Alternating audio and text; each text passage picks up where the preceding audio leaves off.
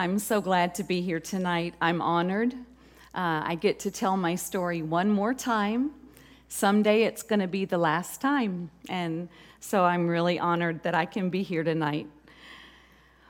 One morning, about a month into our captivity, we were all packed and ready to mobile. That's the word we used to move out, to be on the move. And we were new at this hostage thing, and we'd heard that morning that the military was near, so they told us to pack up and be ready. The leaders were all sitting around trying to decide exactly where we should go.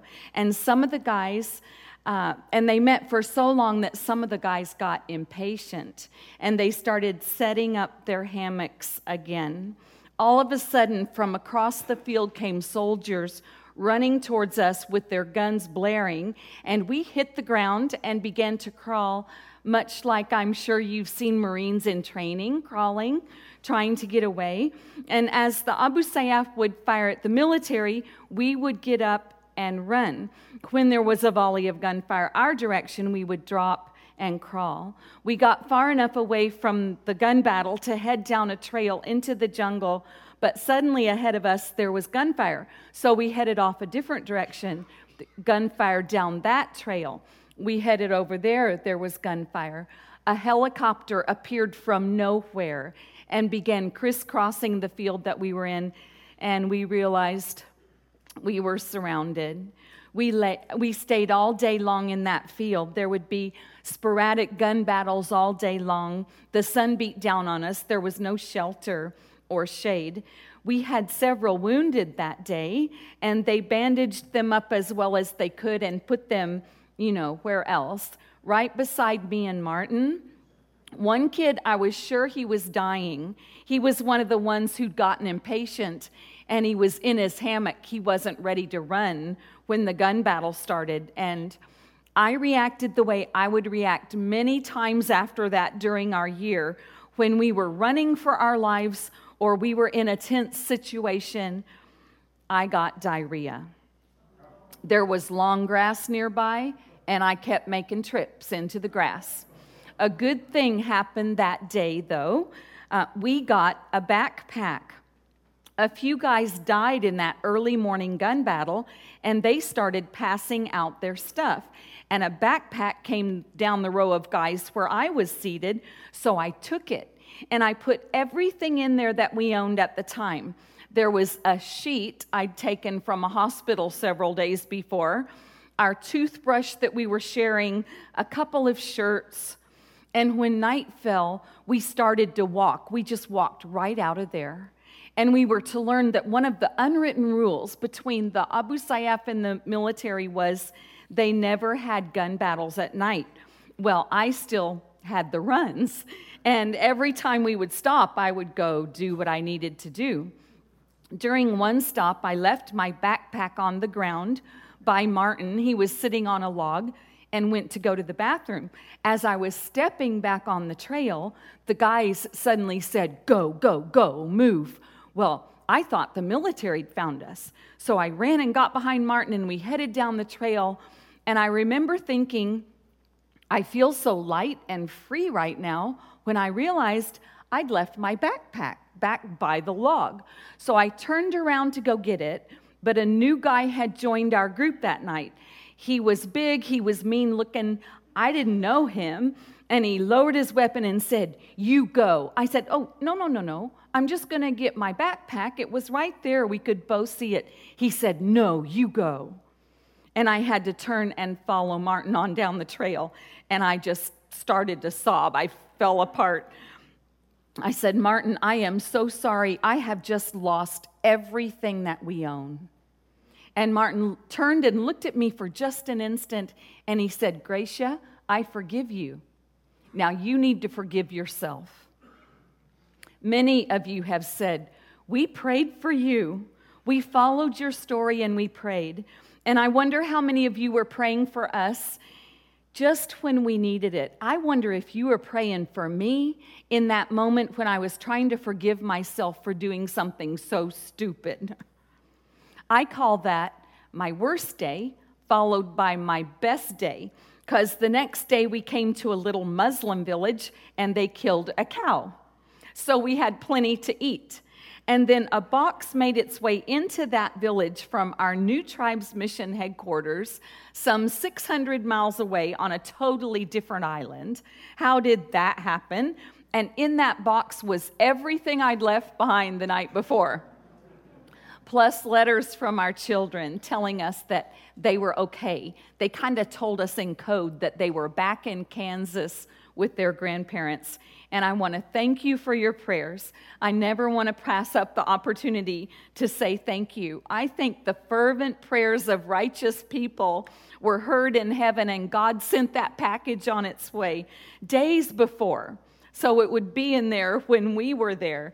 And we were in that village for just a few short hours, pretty short window of time, don't you think? And I think I'm a living example of what prayer can do. I wanted to let you guys know that we'll have a question-answer time at the end. So as I speak, if you have some questions, just jot them in your memory, and we'll get to those a bit later.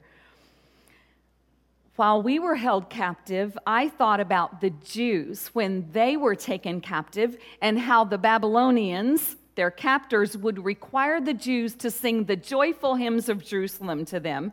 And at one point, Psalm 137 says that the Jews sat beside the river and they wept. And they put their instruments away because they just couldn't sing any more joyful hymns of Jerusalem while in a foreign land. I did my share of sitting by the river, weeping. How well I remember the feeling of trying to get a song out without breaking down in tears. I was at the river one day with the other women hostages. Harira had just learned that he was going to be sent out on a striking force the next day. A striking force was a group of 10 or 15 guys who they would send to another area of the island we were on to wreak some havoc in order to keep the attention away from our group. And we never knew if we would see them alive again. Things didn't always go well for them, as you can imagine. Harira came over to me and asked me to sing him a song. I may die these next few days. This may be the last song I ever hear, he said. Well, several things came to mind that I could say to him in that moment. Like, I hope this is the last song you ever hear. But all the things that came to my mind were not nice. And he had the gun. So I just started in on the first song that came to my mind. Almost Heaven, West Virginia, Blue Ridge Mountain, Shenandoah River. Got to the chorus, realized what I was singing. Country roads take me home, to the place I belong, home, where I wanted to be. And I almost lost it right then and there. And you know what? I think Harira did too. Maybe it was just my imagination, but I think there was this moment when I finished that song that we both understood that we were caught in a struggle that was way beyond ourselves, and we had somehow ended up on opposite ends of the battle, and it wasn't nice for either of us, and we were both scared and we wished we were home. The Jews had seen the Babylonians destroy their city, level it to the ground, they had yelled. They had seen the bodies of their babies smashed against the rocks. They were captives and they couldn't force another song of joy from their lips. Have you been there? At the bottom, wondering how you got there. It happened so fast. Or maybe not for you. Maybe your trial was a long time in the making. It's when we're at the end of our rope that we look up and we seek God because there's nowhere else to look. And that's what happened to me in the jungle. I began seeking God as my comfortable life fell apart.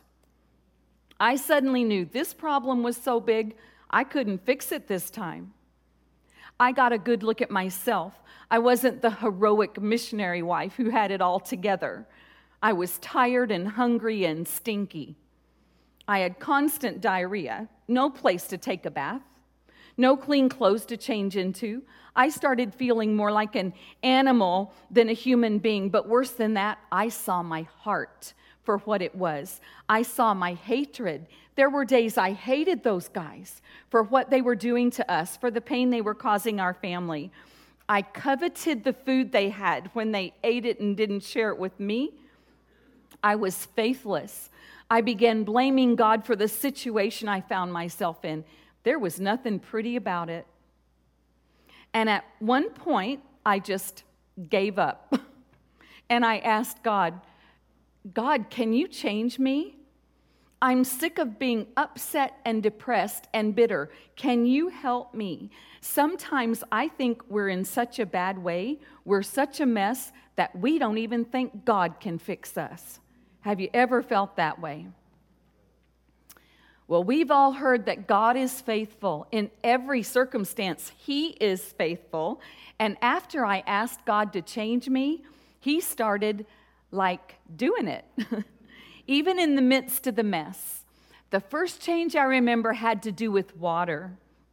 At the beginning of our captivity, after 4 or 5 days out on the ocean on a fishing vessel that the Abu Sayyaf had commandeered, we got to land, and we were all excited because land meant the cell phones would work, the sat phones would work, the Abu Sayyaf could tell the government negotiators their grievances, the government negotiators would make concessions, and we could all go home, right? Wrong. That first day on land, the military found us. We had our first gun battle, and we had to start running for our lives through the jungle. And here was this 40-something-year-old lady who wasn't fit, who was expected to keep up with these young guys who were used to living in the jungle, and I couldn't do it. And I especially couldn't do it without water, and there was no water. And as we ran down the trail, I started talking to God about that. God, I need some water. I really, really need some water. If you don't send me some water, I'm going to have to sit down. And I realized what I was doing. I was nagging at God. And I made a conscious decision to change my prayer. And I began to pray, God, I think you know what I need. Would you help me to be patient till you bring it to me? And then God started answering all sorts of prayers for us. One day, Martin prayed, God, would you do something special for us today so we know that you know that we're still here, and somebody brought us a Coke. The miracle, though, wasn't that the Coke made its way into the jungle. The miracle was the guys didn't take them all and gave us one. But even as so many prayers were answered, our prayers to go home, it's like they weren't reaching the top of the trees. They were falling on deaf ears. At almost the year mark of our being held captive, I got really sick of that prayer not being answered. And I thought, okay, if God's not going to answer our prayer for release, I'm going to start praying for a hamburger. Because I figured if I was eating a hamburger, I was out of the jungle. You know, you go around the back door with God.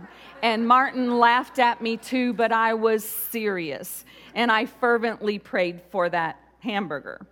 Right about Easter time, someone paid a ransom for us.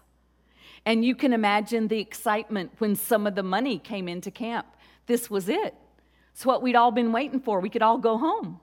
And the leaders of the group sat down and had a big meeting, and they called me and Martin over. We sat on the ground with them, and they said, someone's paid a ransom for you, but we've decided it's not enough, and we're going to ask for more. And I begged them not to do that. I said, this is not going to turn out well. We are sick of this. You're sick of this. Just take the money and let's go home. But they were greedy and they asked for more money. But for a while, the group had some money, and that very night, they snuck us off of the island of Basilan, which by that time was teeming with soldiers. And for less than 24 hours, they took us to a little Muslim fishing village near a big city. And someone went into the city and brought back to Martin and me hamburgers, French fries, Cokes. They heard Americans like that sort of thing, right? It was Jollibee. I see some Filipinos here tonight. From hamburgers from Jollibee. It's like God hit me over the head. Can I not supply a hamburger for you in the jungle? I'm God, I can do anything. And when we got the hamburgers, but not our freedom, we started thinking, something must be going on here. God must have a plan in this. And we both thought we would never make it home alive. We thought we would die there in the jungle. And our prayers began to change. And of course, we kept asking God for our freedom, but our prayer became more.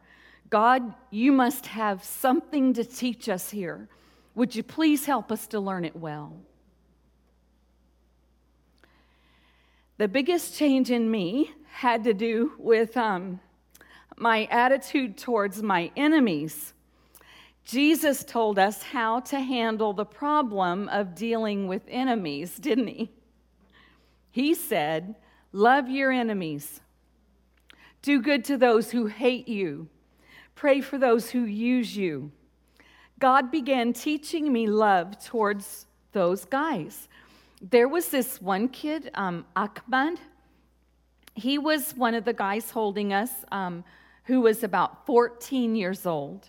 There were young kids there as well as older guys, and he was a cute kid. For the most part, the kids did the menial tasks, the things the other guys didn't want to do, like carrying the heavy loads or fetching the firewood, but Ahmad was different. His uncle was the number 2 man of the Abu Sayyaf, and he carried an M14.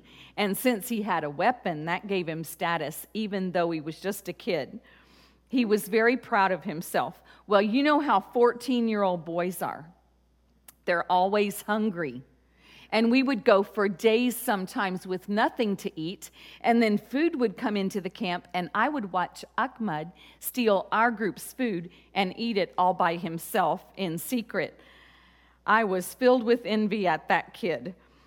I was the lowest hostage. I was an American, and I was a woman, and that was 2 strikes against me, and Ahmad decided I was someone he could boss around.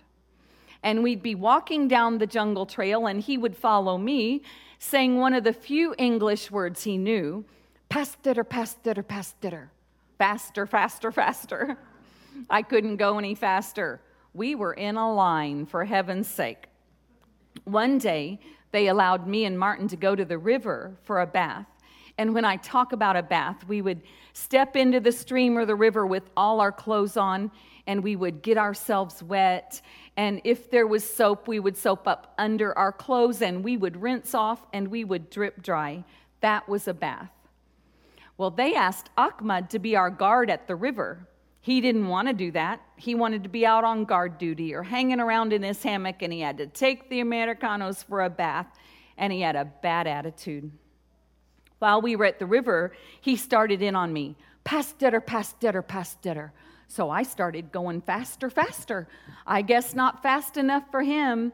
He started picking up rocks, throwing them at me. Paster, paster. Well, I'd had it with that kid. I wasn't used to being told what to do, especially by a 14-year-old, and those rocks hurt. And I just laid into him in English. I said, Ahmad, if you don't stop that, I'm going to take the longest bath in the history of all baths, and you'll never get back to your hammock. Well, he had no idea what I was saying, right? He just knew Mrs. Burnham was mad again. And the rocks kept coming till finally Martin sternly said, stop that, and he quit throwing rocks. A few weeks later, we were in a gun battle, number 13. Ahmad was wounded in the leg. We were really in trouble. There was military everywhere, and because of that, they couldn't get him to the medical help that he needed. And he started to get feverish and talk out of his head a lot. They carried him for weeks. They would have to help him do everything. And one day I could tell he was very upset about something, and I found out he had messed his pants. There'd been no one to help him go to the bathroom. And I thought to myself, this thought came from God, y'all. What if that was my boy in that situation? I would want someone to help him. I had a 14-year-old boy back at home, and I went over to him, and in my faltering Cebuano, the only language we shared a little bit of, I asked him what I could do for him. And as I took his clothes to the stream and washed them out, and as I threw them over the bushes to dry in the sun, in that moment, God totally changed my heart towards that kid. He gave me a love for him. I can't explain it. Ahmed eventually went mad. He went ranting and raving crazy. The last time I saw him, they were sneaking us off of another island, and we had to go through a fisherman's hut to get down to the pier. As we went through the hut, I heard noises over in the corner. I thought it might be a big rat. I looked over there. There was Ahmed. He was skin and bones. His hands were tied to one side of the hut. His feet were tied to another. There was a sock stuck in his mouth so he wouldn't cry out. A hat pulled down over his eyes so he couldn't see. And I wonder where Ahmed is today. Is he dead? Has he recovered and he's walking down a jungle trail pestering some other woman hostage? Is he still crazy somewhere? I'm so glad I had the opportunity to be generous with that boy, because I can look back on him and not have any regrets, but it's because God changed my heart and gave me the grace to help someone instead of hate them. And God is in the heart-changing business. That's what he does best. And God's still changing me.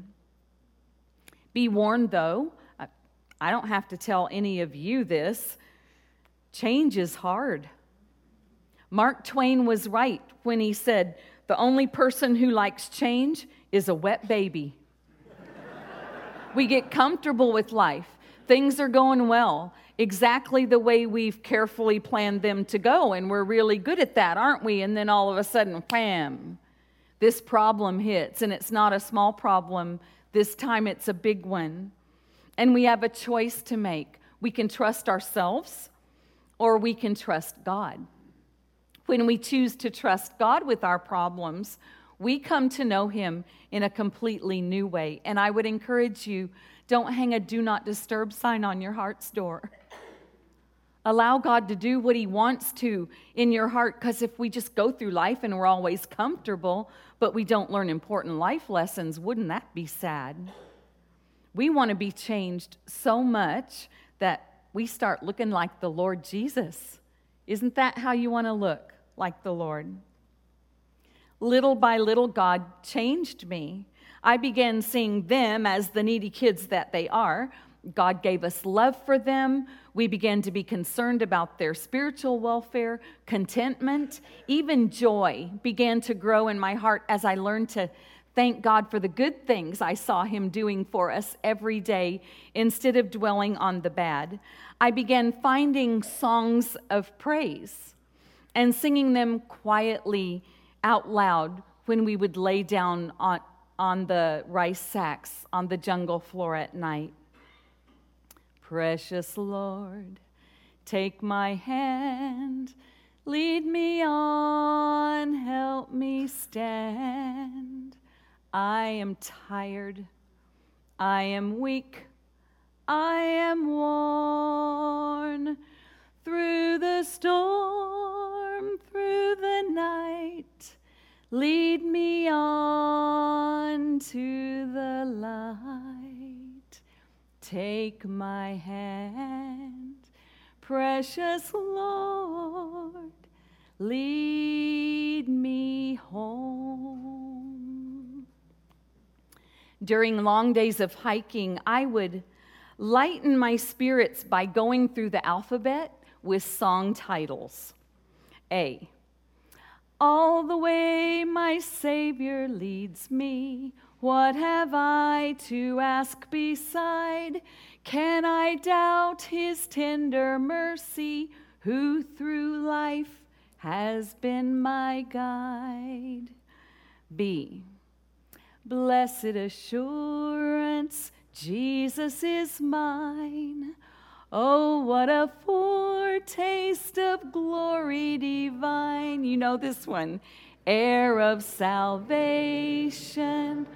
purchase of God, born of his Spirit, washed in his blood. This is my story, this is my song, praising my Savior all the day long. This is my story, this is my song, praising my Savior all the day long. That was beautiful. C, close to thee, close to thee, close to thee, close to thee, all along my pilgrim journey, Savior, let me walk with thee. This going through the alphabet thing, it could keep my mind busy all afternoon because I'm a pastor's daughter and I know the hymn book. Not just the first verse, I know all the verses. Those great hymns of the faith kept me focused on the one who works all things together for good to those who love God. And it quite honestly helped me keep my sanity. There are no hymns for X and Z, by the way. Well, I have some news to share from me. I got a call a few months ago from the lead FBI investigator in charge of our kidnapping case. He wanted me to know that they are closing the case. Since all the leaders of the Abu Sayyaf that held us captive are dead now, it's time. Now, all the Abu Sayyaf aren't dead. Their terrorist activities continue in the Philippines, but all the leaders involved in our specific case are dead, so case closed. So glad to hear that. That is the second case that has been closed on my account. In the first case, I wasn't the victim of crime, I was the criminal. When I was a young child, I realized that I was a sinner. I had broken God's laws, and the penalty for that was death. But then I learned that Jesus paid the penalty for me. He died for me. I'm bought with a price, the precious blood of Christ. And by faith, I accepted what Jesus did for me. So Scripture says that as far as the east is from the west, so far has He removed my transgressions from me. Which means the case folder labeled the sins of Gracia Burnham is settled as well. Case closed, forever settled. Because of what Jesus did for me on the cross, that case folder will never be opened again because He is faithful and true. Actually, if my sins were before me, wouldn't be one folder, would it? But praise be to God. All my sins were laid on Jesus, and I stand forgiven. A much more important case to have closed than the one I heard about a few months ago, don't you think?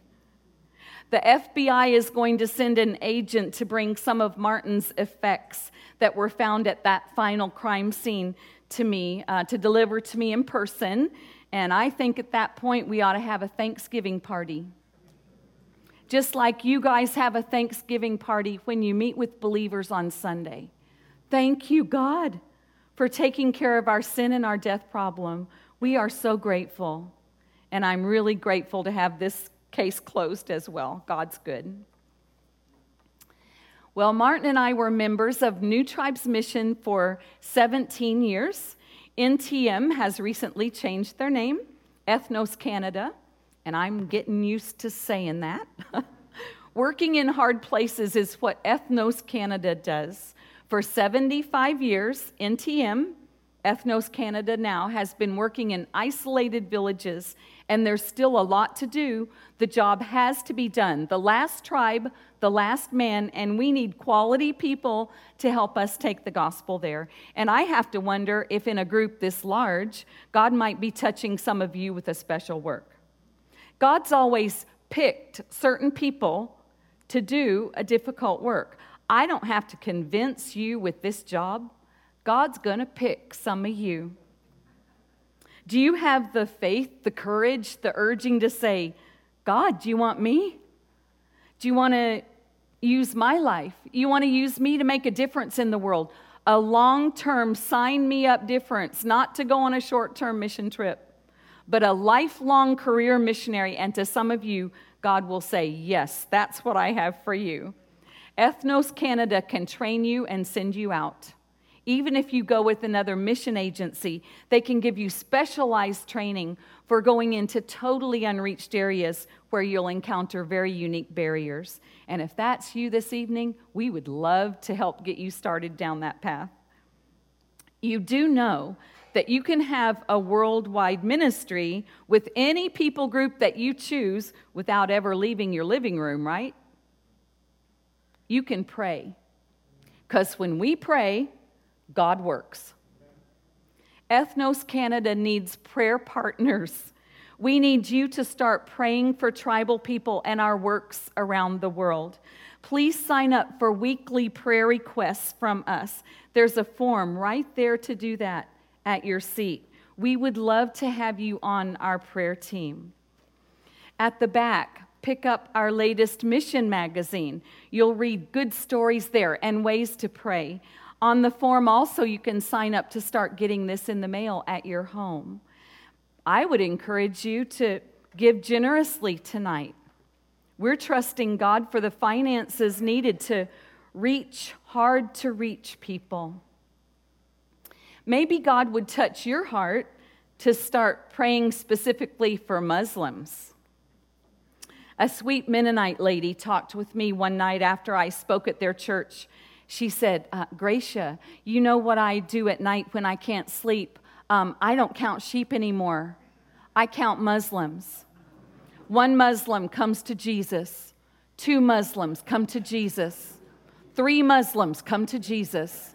Oh Lord, may it be so for your honor and for your glory. 4 Muslims come to Jesus. You have heard that Muslims all over the world are coming to Jesus. Haven't you heard that? My friend from Iran says it's like God is running a special on Muslims right now. And I have to wonder if what's happening in the Muslim world is a direct answer to prayer of some sweet Mennonite lady's prayer of faith at night when she can't sleep. All of us can be strategically involved in reaching the world. Well, you know how our story went.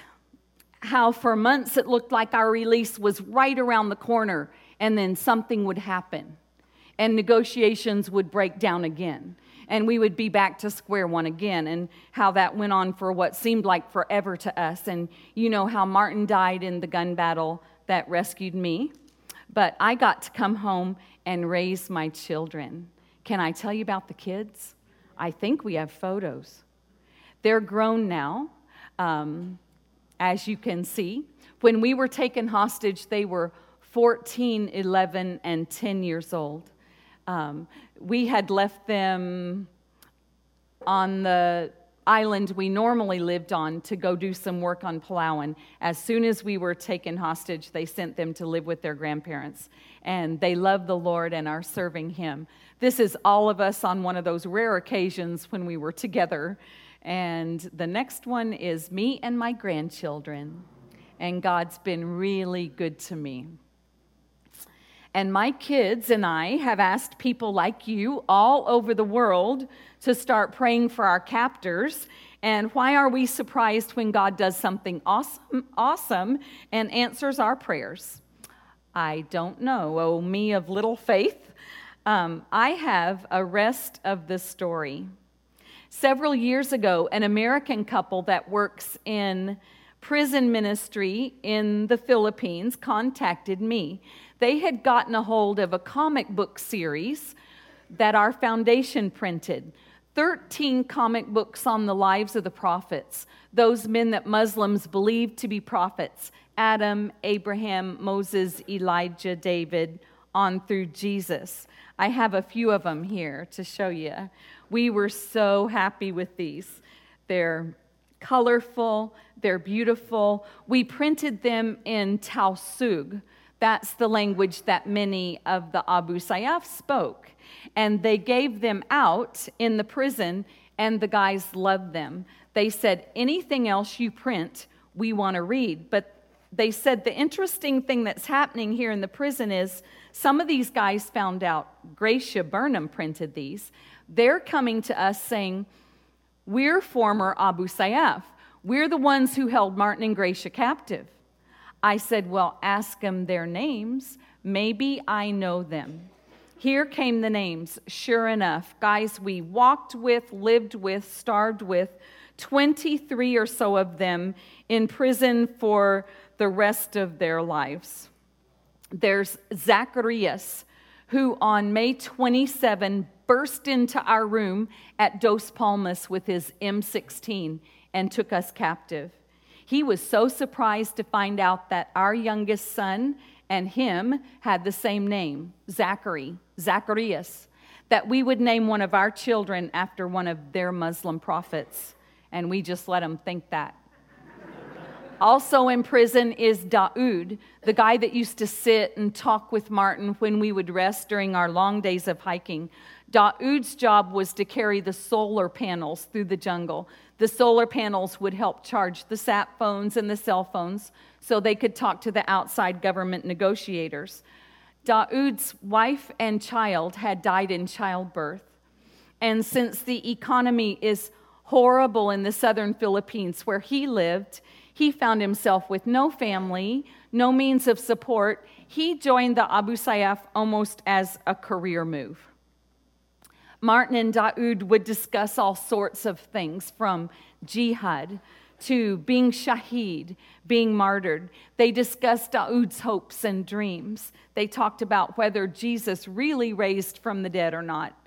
Also in jail is Bashir. He was shot in the same gun battle that Martin died in, the one that led to my rescue. Bashir was unable to keep up with the group as they retreated down the river, so they left him behind to fend for himself in the jungle with 500 pesos, $10. You can't buy anything in the jungle. You can't take care of yourself. And several days later, the military found him. Gangrene had moved into his leg. It had to be amputated. He sends me notes every once in a while. The letters aren't the only thing that I'm receiving from the guys in the prison. One time, Will and Joni brought this T-shirt that a bunch of them had signed, Inmate Maximum. I said, Will and Joni, what am I supposed to do with that T-shirt? You can't wear it to the mall. We get together every other summer to figure out ways to show the love of Christ to these guys, ways to bless them. And I could spend an hour telling you this story, but awesome things are happening. These guys are reading the scriptures in their own dialects. Some of them are going to Bible studies. I'm supporting several of the poorest of the poor, so they have some means of buying soap to take a bath or to wash their clothes. And sometimes we don't even know if these are good ideas or not. Maybe they're stupid ideas.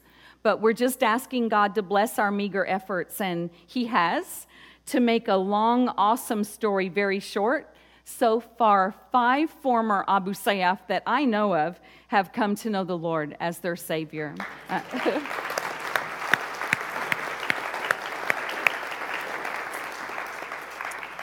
The most recent one isn't in the prison. He's outside of the prison, and word is his whole family has come to know the Lord.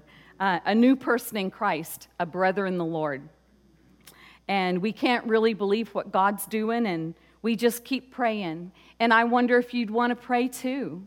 especially for Zachary, who's very hard and resistant towards anything having to do with the gospel. God can do anything, can't he? And it isn't over till it's over. And I think that God has let me be a small part of what's happening there in the prison just to encourage me, because he loves doing good things for his children. Had I known while we were going through our hard year in the jungle that one day even one of those guys would come to know Jesus because of our experience, I think the days would have been easier to bear. And I could kick myself now and say, would it not have been enough to trust a good God with the days of my life? Can we begin to believe that God takes us into hard situations not to crush us, but so that we can learn to see his hand and learn to trust him when he's doing a good work? And his work is good. It's always good because God's good all the time. I've been encouraged that there can't be a harvest without seed planters. And maybe planting seeds isn't always fun. Maybe planting seeds for you is downright uncomfortable, and you don't see any fruit for your labors. You might wonder why you were called to plant seeds, because you're not even good at it. But all of a sudden, you see what God's doing. And I've been reminded that the seed we planted in the jungle wasn't wasted. Others are reaping what we sowed ever so long ago. God's almighty. He can do anything. So keep planting those seeds, my friend, those seeds of the gospel that Christ died for our sins. Keep on when you don't see any fruit, when you feel like giving up, when you don't know what you're doing. Just keep on. It's God that's going to do the work on down the road. Yeah. Thank you for having me.